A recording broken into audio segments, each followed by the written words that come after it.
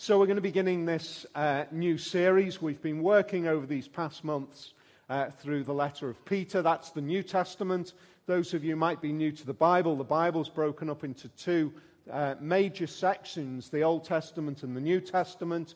The New Testament is everything from the birth of Jesus onwards, the life of the apostles. The Old Testament is everything from the beginning of the world until the point where God stopped speaking, in a sense, awaiting the birth of Jesus. So we've spent some time in the New Testament. We're going to dip back in now into the Old Testament. Those of you who've been around for a while, we've been going on a journey through the early part of Genesis. Actually, the early part of the Bible, the later part of Genesis. And we've looked at Abraham, Isaac, Jacob.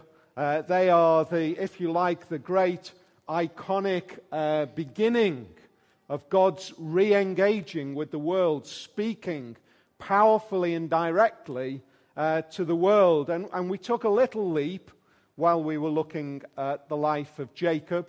And the leap that we took was to just jump over the life of his son, Joseph. We're going to come back to that now.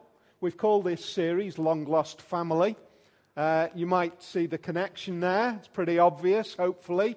If it isn't obvious, we're going to see it over these next few weeks. I'm going to make, hopefully, the first and last comment on the other obvious connection. I'm expecting that it's quite likely that we might well dispel some of our long-held beliefs in the story of Joseph, which have been taught to us, instructed to us through that iconic reference of ancient history, Joseph and the Amazing Technicolor Dreamcoat. If you've bought your whole history of the life of Joseph from that, I'm going to apologize now that might be dispelled here and there, and we just might get back to what the Bible says about this amazing character. What we've already mentioned is really important for us to come to terms with.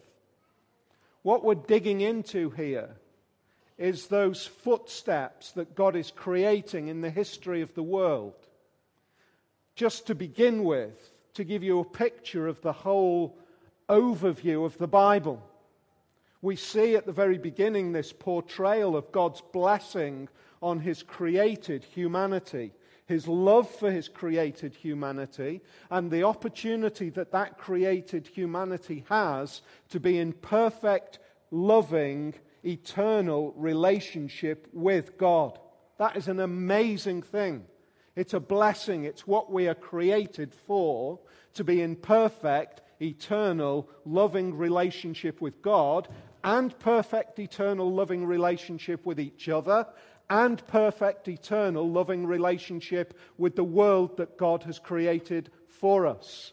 That tripartite set of relationships is how we are made to be, to live as real people in a real world, perfectly at peace with each other, perfectly at peace with the notion of work, perfectly at peace with the notion of enjoying this planet in leisure, and perfectly at peace in relationship with the God who made it. That's how we are made to be. And yet what we see portrayed is the crisis that occurs when humanity rebels against all of that notion and decides it has a better way of understanding how to live in this world. It would be better if we live according to our view of living in this world rather than God's view of living in this world. That crisis occurs, and at that moment there is a tripartite shattering of those relationships. No longer are we in perfect, loving, eternal relationship with each other. No longer is this world a perfect, eternal, loving relationship of sustaining opportunity for us as human beings. And no longer are we in a perfect, eternal, loving relationship with the God who made us. At that point, there is a huge question mark, isn't there? Is that it? Is that the end? And the rest of the Bible goes on to say, no, that is not the end. The end is when God restores all three of those relationships. When there is a perfect, eternal, loving relationship with God, when we are once again in a perfect, eternal, loving relationship with each other, and this world is once again reconstituted, so all that it is intended to be in God's view is once again restored. That is the promise of the message of the Bible. Now, the issue is, if that's what it was like at the beginning and that's what it was like at the end, but there has been a crisis of relationship, how is that going to be restored? And the answer is we can't do it, but God can. And what we see in Genesis is the beginnings of God's journey of taking us back to that point of relationship. How God opens up for us a pathway to salvation, to life, and to life eternal, to reconciliation with Him, and in being reconciled with Him, reconciliation to each other, and the world will once again be what it ought to be. What I love about the pattern that we see in the Bible, the way we see that unfolding for us, is that God doesn't somehow stand distant and kind of zap us from heaven and suddenly make everything instantaneously right. Rather, what God does is He gets down into the reality of the grimy mess that this world is. He gets into this situation. I don't know where all of your situations are right now. It might be that you are facing issues in life where you say, this is just so messed up, there is just so much crisis going on here, it seems as though it is impossible for any light to be shed from God into this. I want to give you an encouragement at this point in time. God breaks into this world and lives with the mess. Let me just repeat that. God lives with the mess as it is going on. What we actually see here is a really dysfunctional family. Just the kind of family, in fact, that you would least expect for God to work with. Just the kind of family that you would probably say, well, that's not quite appropriate for the great message of salvation for this world to work in. God isn't going to work in that kind of family. He's going to keep on looking until He finds just the perfect family. And then everything will be right and everything will be fine, and then we can start the job. Isn't it great news today, for us today, that God doesn't work like that? That actually what God does is He lives with our crises. He engages in the realities of our mess. He works when we make wrong steps. He continues to engage with us in that grace-filled way, which is recognizing the reality of the mess and yet continually taking us on steps of reconciliation. We see this at the very beginning of our letter. I'm going to jump into verse 3, where we see the mess that God is engaging with. We already know a little bit about the family from our previous series. If you want to, you can hear them online. If you want to alternatively read through the earlier chapters of Genesis, what we see here is a foolish father. He's got a whole bunch of sons, and he identifies and he lives out all sorts of past emotional experiences which have engaged with him, so that there is one who he identifies and he loves him more than all of the others. That kind of behavior, that kind of action creates a huge crisis in the family. Now, Israel loved Joseph more than any of his other sons because he had been born to him in his old age, and he made an ornate robe for him. It's one of those iconic little moments in the Bible which has sprung into all sorts of cultural references. The idea of the beloved son who the father not only identifies as loved, but also then parades it in front of all of the rest. a foolish father? Can God work with the kind of mess that brings up? Well, let's see over these next few weeks.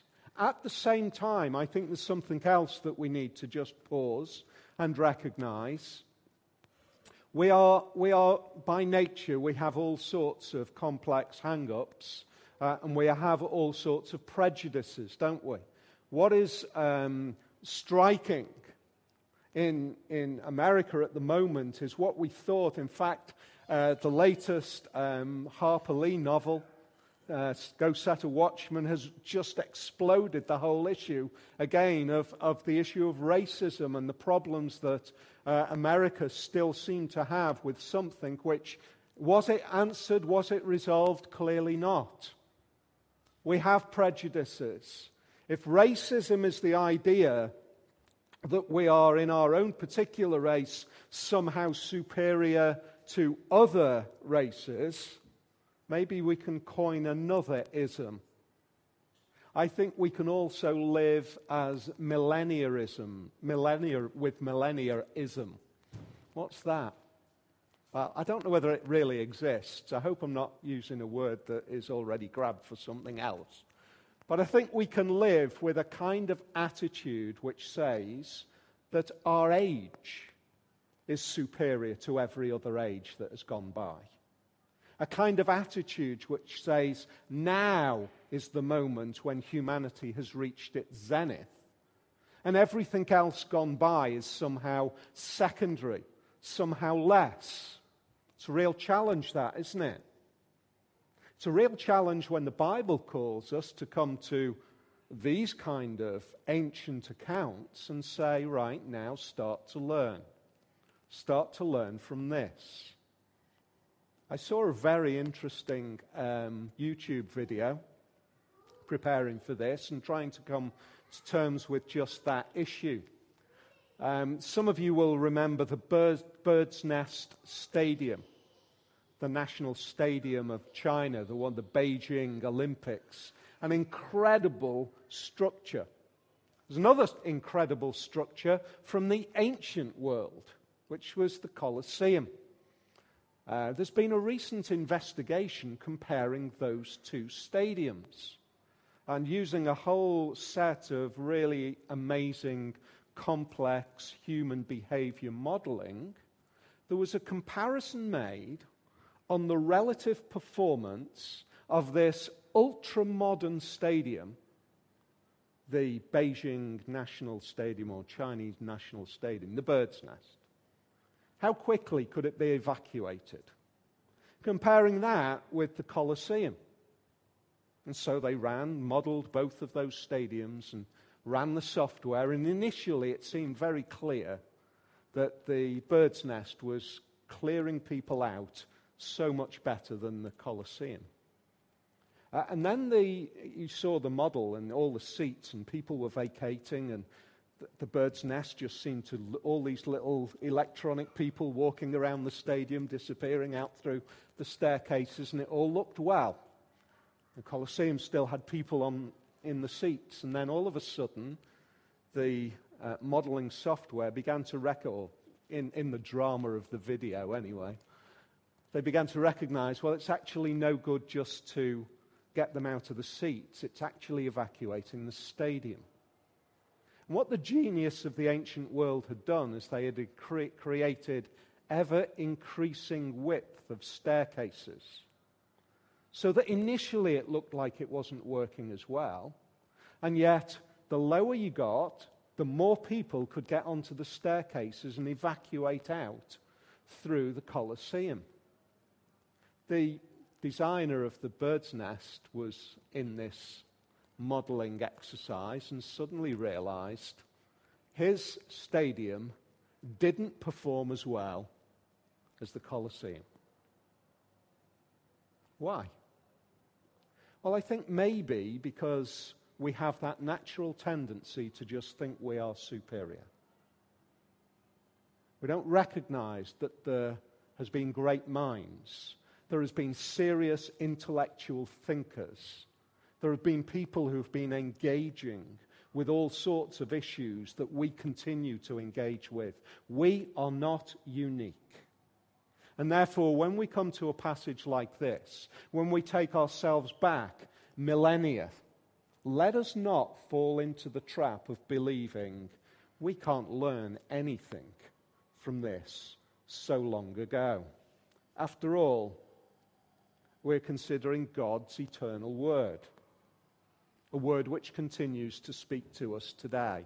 I want to suggest initially that there are two things that we can identify. Firstly, we can identify the problem with our purity. And secondly, we can identify the problem with our superiority. First thing we see, Genesis 37, 1-4. Let's read it. Jacob lived in the land where his father had stayed in the land of Canaan. This is the account of Jacob's family line. Joseph, a young man of 17, was tending the flocks with his brothers, the sons of Bilhah and the sons of Zilpah, his father's wives, and he brought their father a bad report about them. Now, Israel loved Joseph more than any of his other sons because he had been born to him in his old age, and he made an ornate robe for him. When his brothers saw that their father loved him more than any of them, they hated him and could not speak a kind word to him. What can we learn from that? I guess most of us would jump in and say, doesn't Joseph wind you up? Doesn't he just wind you up? Isn't he the kind of person that, do you remember when you were kids in school and you were kind of getting involved in stuff that really you shouldn't have been involved in, and it was great fun, but you knew you shouldn't do it, but there was always one, wasn't there? There was always one who went off and told tales, and somehow that person always they got away with it because they were good and they were honest and they got the pat on the head, or they didn't get detention and everybody else got detention, or if you're old enough, everybody else got the cane. And there's not many left who would have got the cane, I guess, but everybody else had trouble. That's our immediate reaction, isn't it? That's the way we first think. I want us to just pause for a moment and just see, before we jump into that telltale response with regards to Joseph, let's just remember and see where we're going. Firstly, I want to point out to you the relative age difference. Joseph is the youngest. He's 17. In fact, Joseph is precisely the one who you most would expect would be clowning around. He's the one who would probably most immature.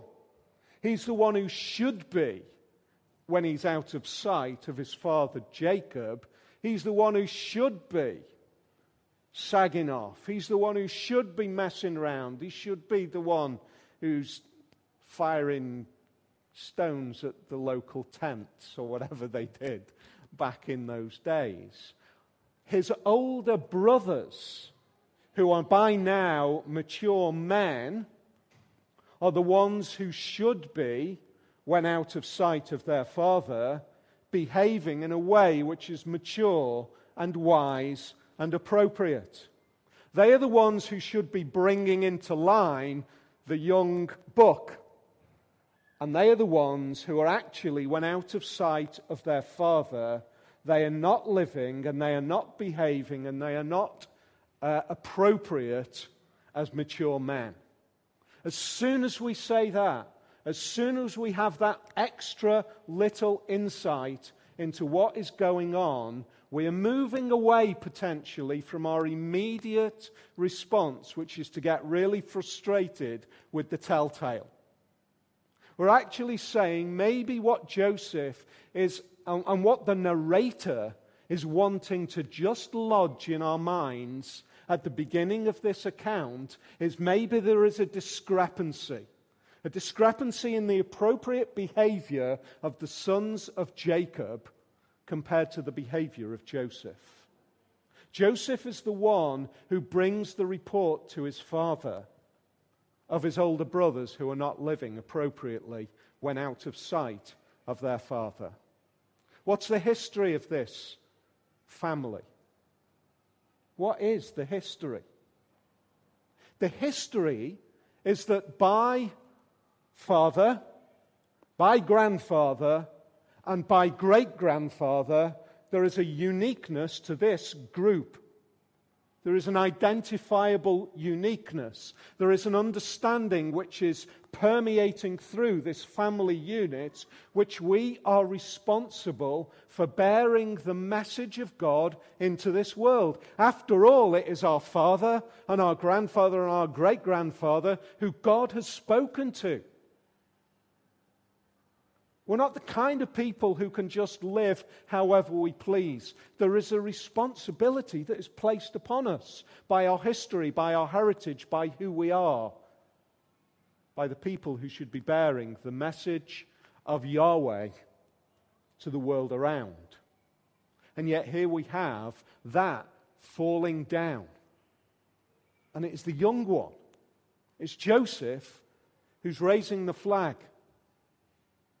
Secondly, just to support that notion, just to pause us before we put our foot on the gas of anger with the telltale, we also just notice that the narrator makes no comment about the inappropriate behavior of Joseph, does he? He doesn't say anything about that. He doesn't say that Joseph was that kind of person. In a sense, he's suggesting that Jacob might well have been inappropriate in his use of that information. But he doesn't condemn Joseph for his response in telling his father. Family heritage, the God-fearers, is at stake. And it's Joseph the younger who identifies the problem. What is the result of that? Hatred. They couldn't even speak to him. The hatred that builds up in this family unit is profound. They couldn't even, in the same community, even articulate words towards this younger brother. This isn't just a little bit of a family squabble. This is a massive crisis. A crisis which is engineered, it would seem, by first and foremost the brother's first inappropriate behavior, and secondly by Jacob's inappropriate behavior towards Joseph. But I think it also points to our problem with purity. You see, one of the things that we don't like, one of the things that we really find uncomfortable, is when the hidden, when the things that we imagine are not seen become reported.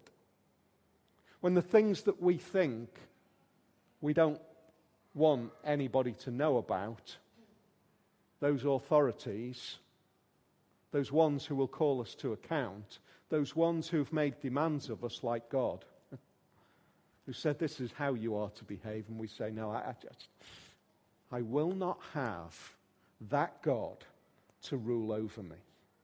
In a sense, I want to suggest at the beginning that that is the beginning of the heart of these older brothers. What's at stake is what Jacob has said is the appropriate way to live according to who you are. They don't live according to that, and they don't want it to be in the open. We have a problem with our purity. How does it carry on? I think we have a problem with our superiority. Look at how it unfolds. Joseph had a dream. When he told it to his brothers, they hated him all the more.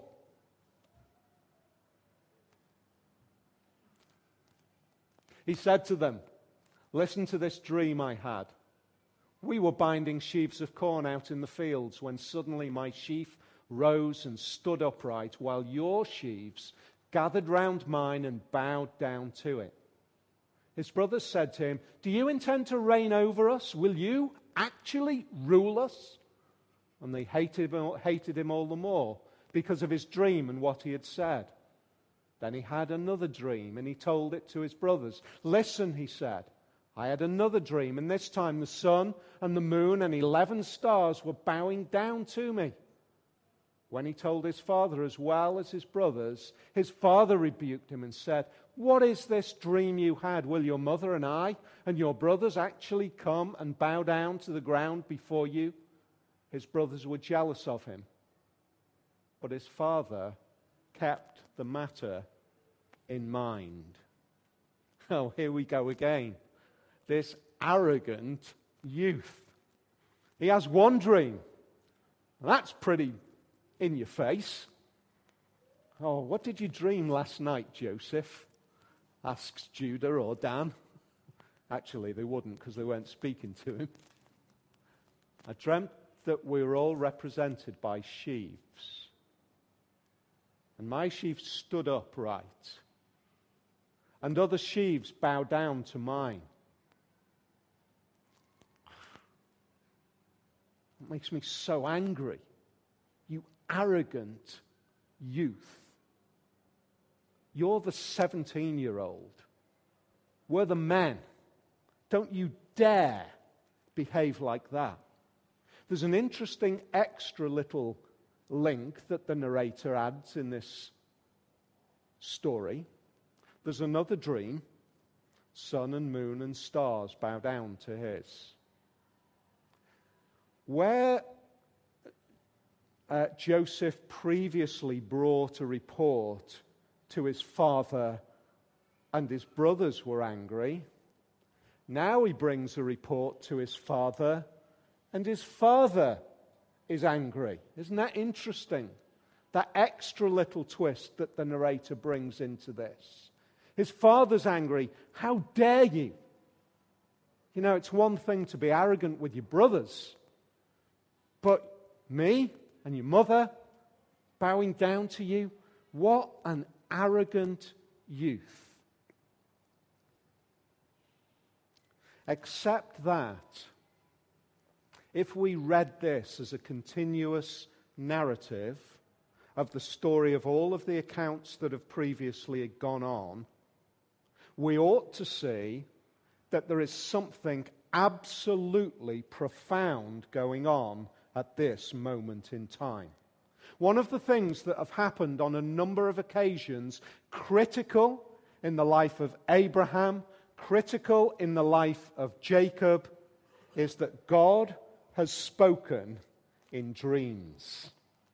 Previously, for great-grandfather Abraham, there was a dream that God spoke to Abimelech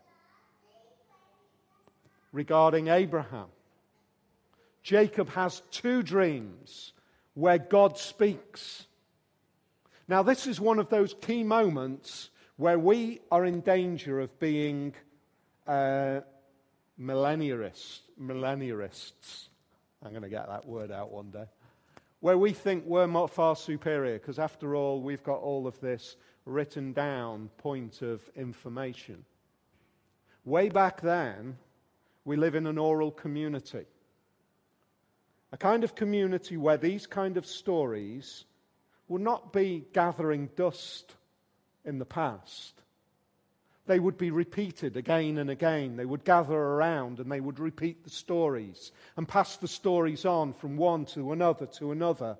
And those stories in an oral community are profoundly powerful and are also retained with incredible accuracy. There's an account of a preacher in the 17th century preached a message. And the whole of the message was recounted to his wife when he got back home because they were an illiterate community. But they were powerful in remembering and keeping information of what was said. And these stories of the dreams of their father and the dreams of their great-grandfather and the significance that God was speaking on those occasions would have been retained. And yet when God potentially is speaking in dramatic dreams again, they don't want to know. They don't want to hear. Because we are superior. Just to reinforce that problem that we have with the oral community. I don't know about you, maybe it's just me. But now that we live in a world of immediately available internet searching, we can Google anywhere information, can't we? Are you finding it, or is it just me? Are you finding I don't actually hold information the way I used to. Those of you who've only grown up with Google, you don't know the old days.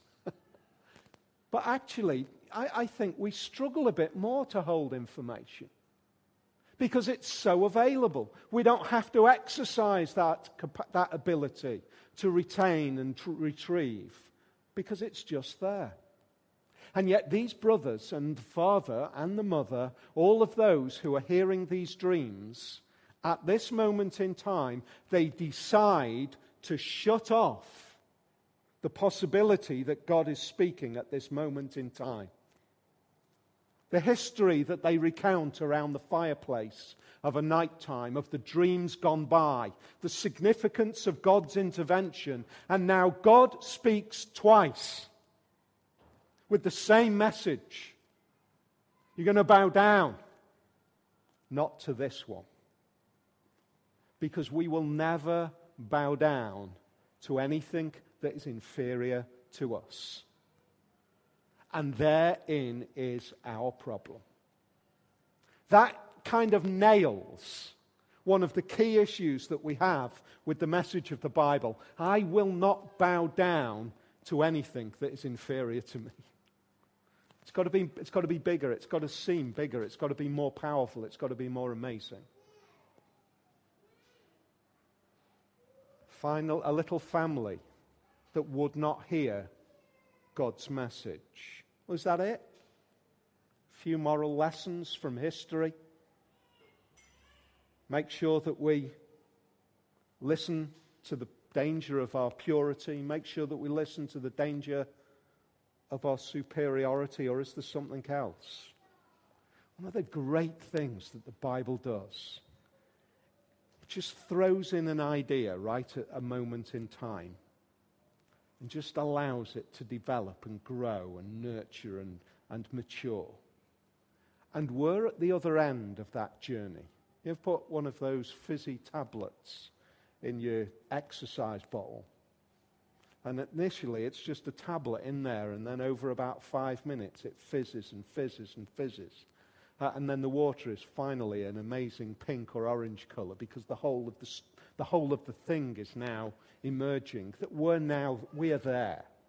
We're at the point where the whole thing has emerged.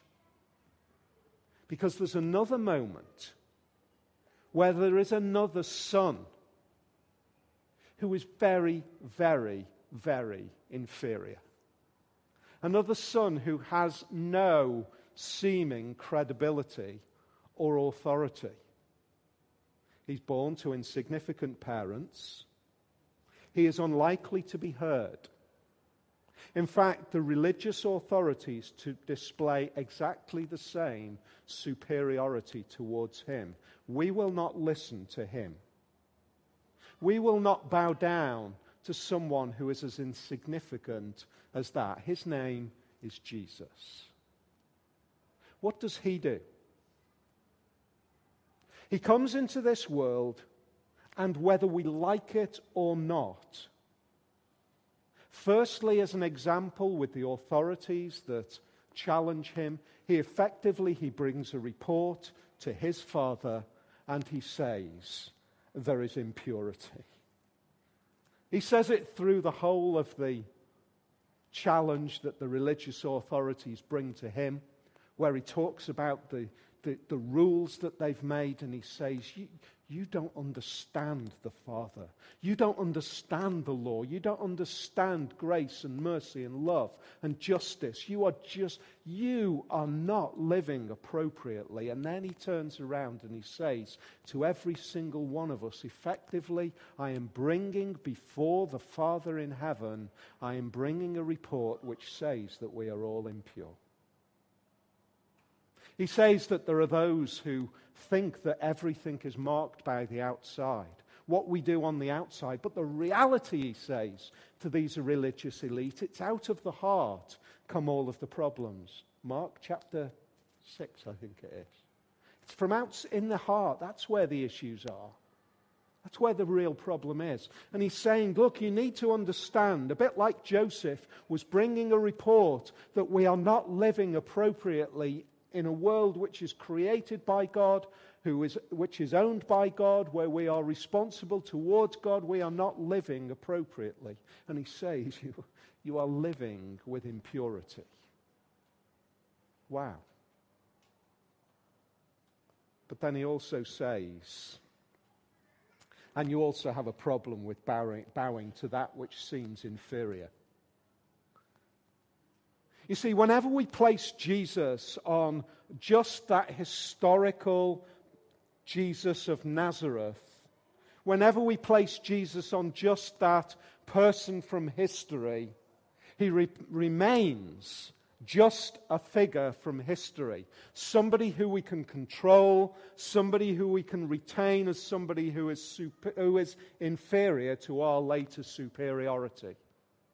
And it's what we do until we realize Jesus is who he is. And then we bow to that seeming inferiority because we now understand that that is truly more superior than we could ever imagine. And he says, effectively, there is going to come a day when all of your sheaves and all of your stars and all of your suns and all of your moons are going to bow down to mine. Philippians says exactly this. There is going to come a day when every knee will bow and every tongue will confess that Jesus is Lord. Jesus is Lord. That one who came seemingly insignificant, who now becomes the exalted King of heaven and earth. The Son who seemed, for many, arrogant. It's what cost him his life, after all. And yet he becomes the one who is worthy of our worship, yes. But he becomes the one where all of that which he promises does actually come true.